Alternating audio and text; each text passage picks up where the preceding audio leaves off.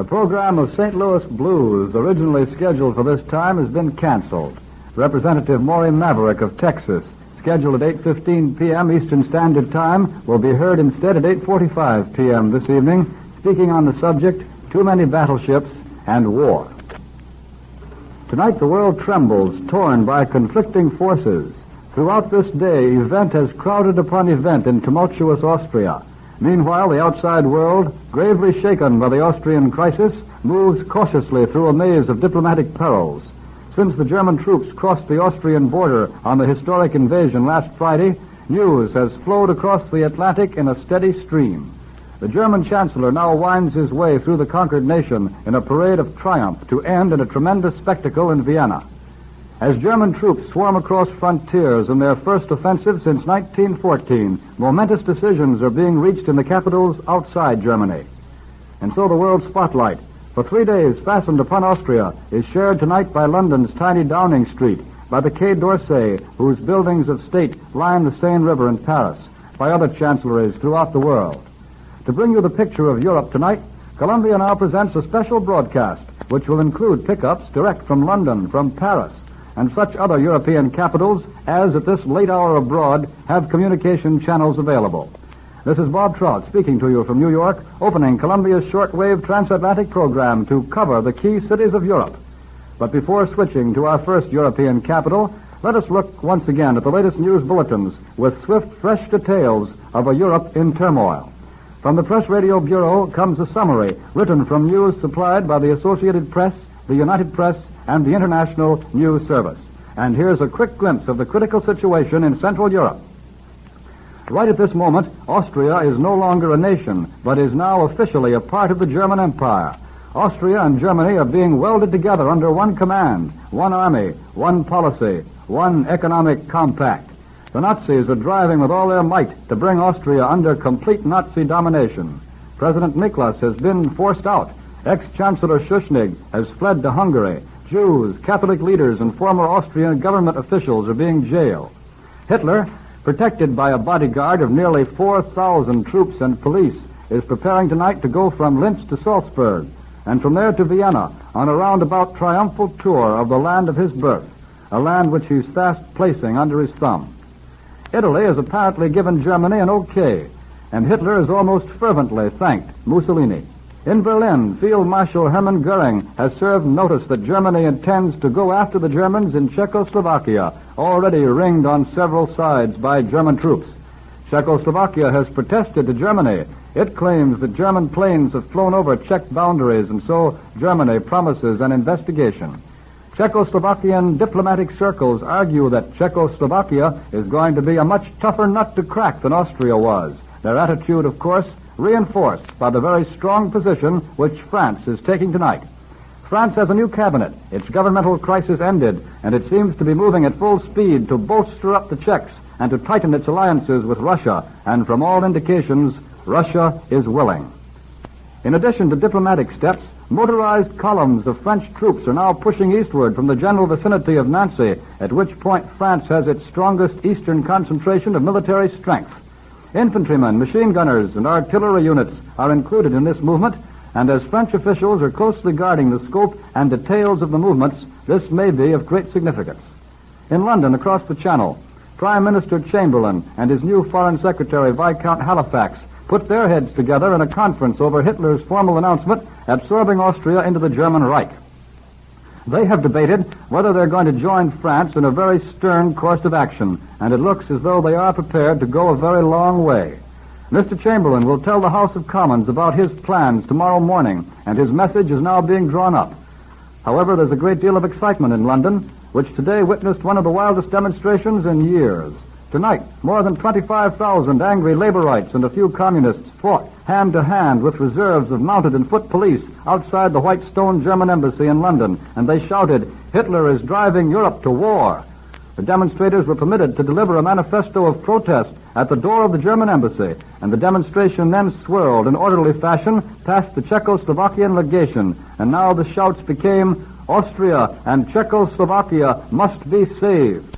The Hitlers and the Chamberlains must go." Some of the crowd went to the Austrian embassy, arriving there just in time to boo the hoisting of the Nazi swastika flag over the former Austrian legation. Unofficially, many Italian sources say that Mussolini is pretty concerned about the shape of events and more concerned about the shape of things to come. However, the Italian official position is hands-off, this despite the fact that German troops are at the historic Brenner Pass. In Austria, Adolf Hitler has had a triumphant day, a day, however, in which he has been closely guarded and is being closely guarded right now at this moment, as the Nazification of Austria goes on. In Styria province, the original Nazi hotbed, Catholics are in terror.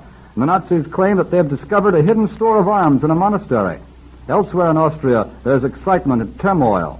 In order to get a clear idea of just what has been happening, the Associated Press says that you have to visualize what happened in every city, town, and hamlet of the United States in 1918 on Armistice Day. Masses of shouting, singing, flag-waving Viennese milled around, marched through the streets saluting and yelling the Nazi call, "Hail Victory!" Truckloads of men, women, and children, there were even mothers with babies in their arms, rode through the streets setting up a terrific racket. It seemed as if the whole population was in the streets. Significant of the new order of things, a revolution in the customs and life of the people, as well as in the political and economic aspects, was the switch of coffee house music from the old graceful Viennese waltzes to new German brisk martial airs.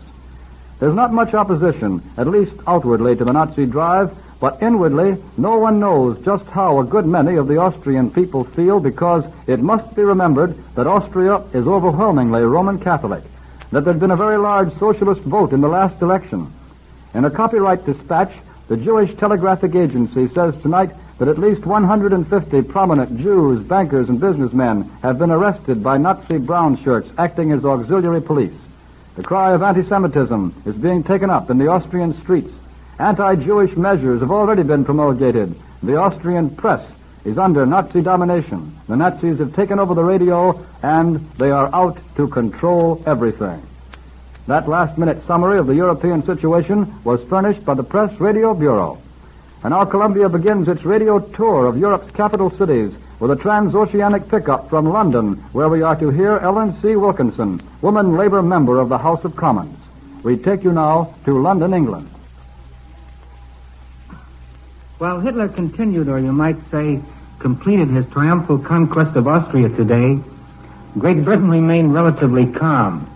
Here in London, there were some anti-German demonstrations this afternoon, a few clashes with the police, but nothing at all serious compared to what I saw in Vienna Friday and yesterday. What happened was this. The International Peace Campaign organized a big meeting in Trafalgar Square. It was at this meeting that Professor Haldane was quoted as having said that criminals were running the British government. There were boos and hisses at the mention of the name of the Prime Minister. When the meeting broke up, most of the crowd, numbering several thousands, and giving the clenched fist salute, marched on the German embassy in Carlton House Terrace, not far away. Mounted and foot police, however, blocked the way at a respectable distance and stopped the crowd. Finally, after much discussion, 3 persons were permitted by the police to present a letter of protest to the German embassy. I must say that after the delirious mobs I saw in Vienna on Friday night, today's demonstrations here in London look pretty tame. From the German embassy, the demonstrators made their way to the Czech legation, where they yelled, "Save Austria, save Czechoslovakia." The first, of course, is too late. But the second, about saving Czechoslovakia, undoubtedly was the main preoccupation of Prime Minister Chamberlain and his Foreign Minister, Lord Halifax, today. Mr. Chamberlain returned from Chequers late in the afternoon, just before demonstrators tried to force their way into Downing Street. A cordon was quickly thrown across the street. Tonight, Lord Halifax saw Mr. Chamberlain, and they talked for about a half an hour. Throughout the day, of course, both had been receiving reports from Austria and the rest of Central Europe. Tomorrow, these will be supplemented by a personal report of the British minister in Vienna, who was today called back to London for personal consultation. Tomorrow morning, there will be a full cabinet meeting, and in the afternoon, the government will make statements on the crisis in both houses of Parliament. About Czechoslovakia, in circles usually well informed, they were saying tonight that Paris and London might agree to save Czechoslovakia after all. The formula, according to this source, was that France would make a declaration about Czechoslovakia and Great Britain would make a declaration about France. But the meaning would be that both countries agreed to help Czechoslovakia if attacked. Many here, of course, are skeptical as to whether Great Britain would go so far. Now, here's Miss Ellen Wilkinson, who needs no introduction to American listeners, and she is going to tell you what, in her opinion, Britain thinks about the matter and what Britain will do. The luckiest Englishman tonight is Anthony Eden. He got out of the government in time. The attitude of Italy in the Austrian crisis has reinforced dramatically the warning he gave us in his resignation speech to the House of Commons. Everyone will meet about London tonight, whatever their political opinions, is saying, I wouldn't like to be Mr. Chamberlain, having to meet the Commons tomorrow afternoon. You will be asking in America, why doesn't Britain do something? Why this strange paralysis in British politics? Well, first, no one in Britain wants war. At the great protest meeting in Trafalgar Square this afternoon, a speaker asked, who will be pacifist in the coming war? A voice in the crowd promptly answered, the men who fought in the last war. That voice represented the man in the street. Yet in the same meeting, the demonstrators were shouting, hands off Czechoslovakia. It is not that the British are afraid of Hitler and Mussolini. If they have to fight, they will. But there is no war feeling here as yet. That is perhaps because there is a curious division in public opinion here. The traditions of the parties have somehow got mixed. On the one side, the liberals, pacifists, the Labour and Socialist adherents have been working against war for years. Until Hitler came to power, they were rather pro-German. But liberals and socialists have seen the fascists suppress Britain doesn't want war, but it doesn't want Hitler either. On the other hand, the conservatives, who in principle have tended to glorify the tradition of arms, have a certain sympathy with those who have suppressed in Germany and Italy much the same sort of people who are the political opponents of conservatism in England. Therefore, the right, for months, have been trying not to see the fascist threat to the British Empire. So you see, when we meet in Parliament tomorrow, the situation will not seem as clear to us here as it seems to you 6,000 miles away in America. But the idea of playing the game, even if it be a dirty game, according to a set of rules, is strongly ingrained in the English character. When a man rushes in and scoops the pool out of his turn, as Hitler has done in Austria, we English tend to get annoyed. So Mr. Attlee, the leader of the opposition, has been to see Lord Halifax today on the Foreign Secretary's invitation. When we let Mr. Eden resign, Mr. Chamberlain banked his whole future and that of his government on making friends with the dictators. To do this, he had to put the League of Nations and collective security in the refrigerator. Today, as I have talked with all kinds of British voters, from agricultural labourers to businessmen, I find that the feeling is rather one of curiosity as to how Mr. Chamberlain will explain the immediate results of his policy tomorrow. But as yet, the feeling, though people here are deeply moved, is mainly one of interested curiosity. All the newspapers today have carried comforting statements that there is no immediate danger of war. Responsible politicians are considering what it is that Britain can really do. I was lunching with Mr. Lloyd George this afternoon. His view was that the fascist expansion might have been stopped in Manchuria or in Abyssinia, easiest of all in Spain, but that the present challenge was the most difficult of all to meet. France and Britain touched the frontiers neither of Austria nor Czechoslovakia as their fleets and lands touched both Abyssinia and Spain.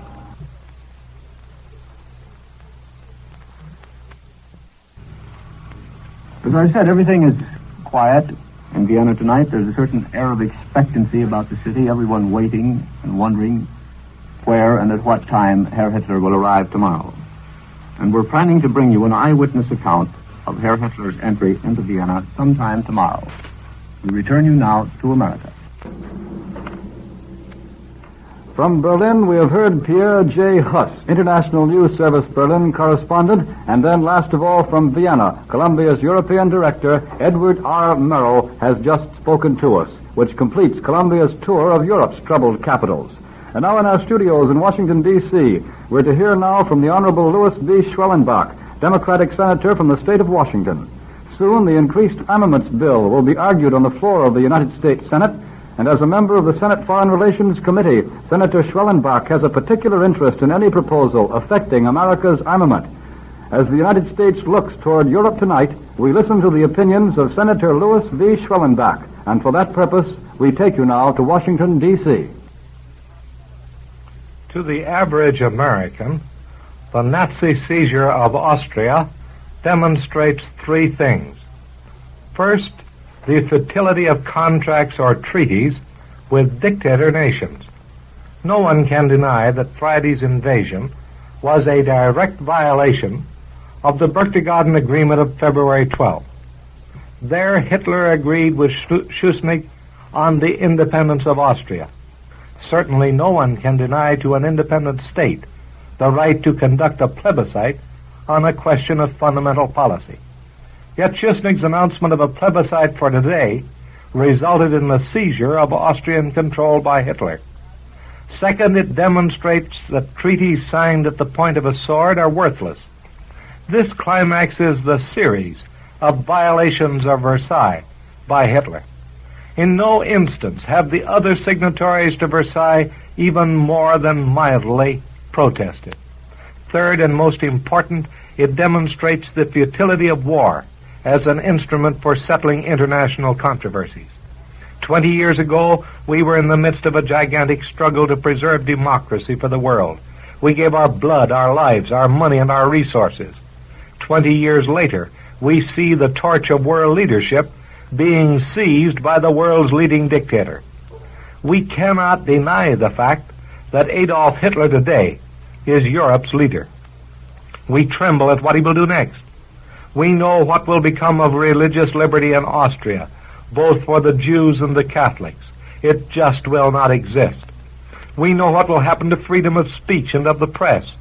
They will be suppressed. Democratic processes for 7 million Austrians are extinct. The probabilities are that he will press into Czechoslovakia, Romania, Hungary, and then on into the Ukraine. Events are moving rapidly in Europe these days. The old continental intrigue is too fast moving for the average American to understand. England thought that by substituting the realistic actualities of Chamberlain for the idealism of Eden, she could stem the tide of the onslaught of the aggressive dictators. Just 2 weeks later, she found she was too late. Francis thought throughout the years that she could rely upon the steel ring which he had placed about Germany. She now faces its collapse. Even Mussolini looked with patronizing friendliness on his imitator. He now finds that the student has outgrown the master. What does this all add up to so far as America is concerned? Certainly disillusionment as to what can be accomplished by the instrument of war. We tried to preserve democracy in Europe once by going to war. We know now that that method does not work.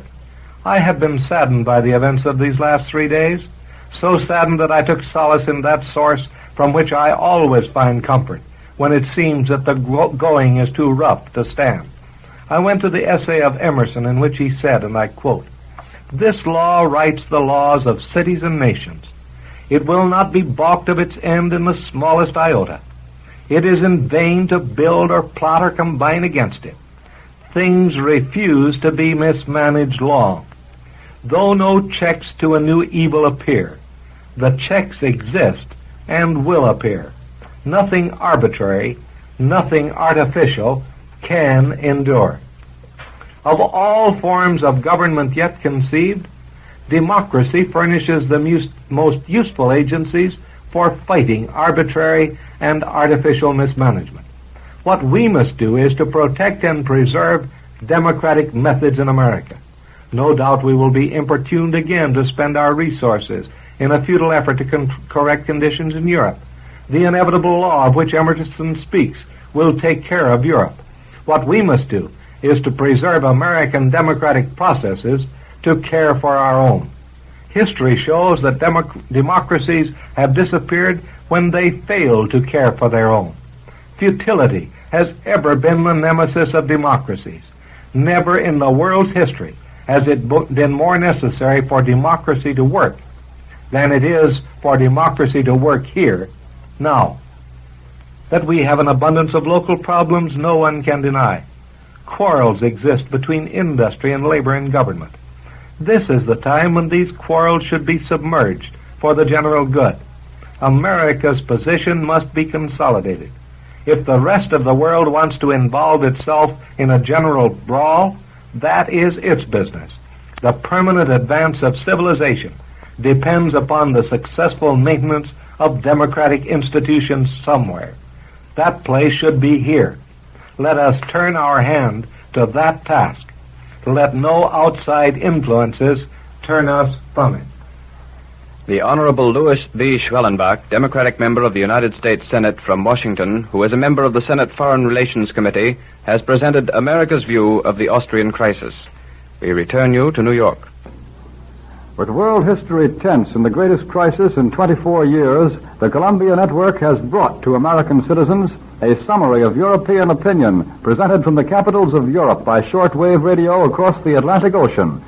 From London, we heard a member of the House of Parliament, Ellen C. Wilkinson. From Paris, Edgar Maurer, veteran correspondent of the Chicago Daily News. From Berlin, International News Service correspondent Pierre J. Huss. From Vienna, Edward R. Murrow, Columbia's European director. And finally, to summarize opinion in our own capital city, United States Senator Louis B. Schwellenbach has just finished speaking to you from Washington, D.C. This broadcast from 5 world capitals has been a presentation of Columbia's Department of Special Events, which will continue to cover the European situation, bringing you special broadcasts and bulletins as fresh news arrives on this side of the ocean. Tonight at 10:30 Eastern Standard Time, Columbia presents its regular Sunday night news broadcast, Headlines and Bylines, which tonight will include the latest summaries at that hour. Bob Trout speaking. This is the Columbia Broadcasting System.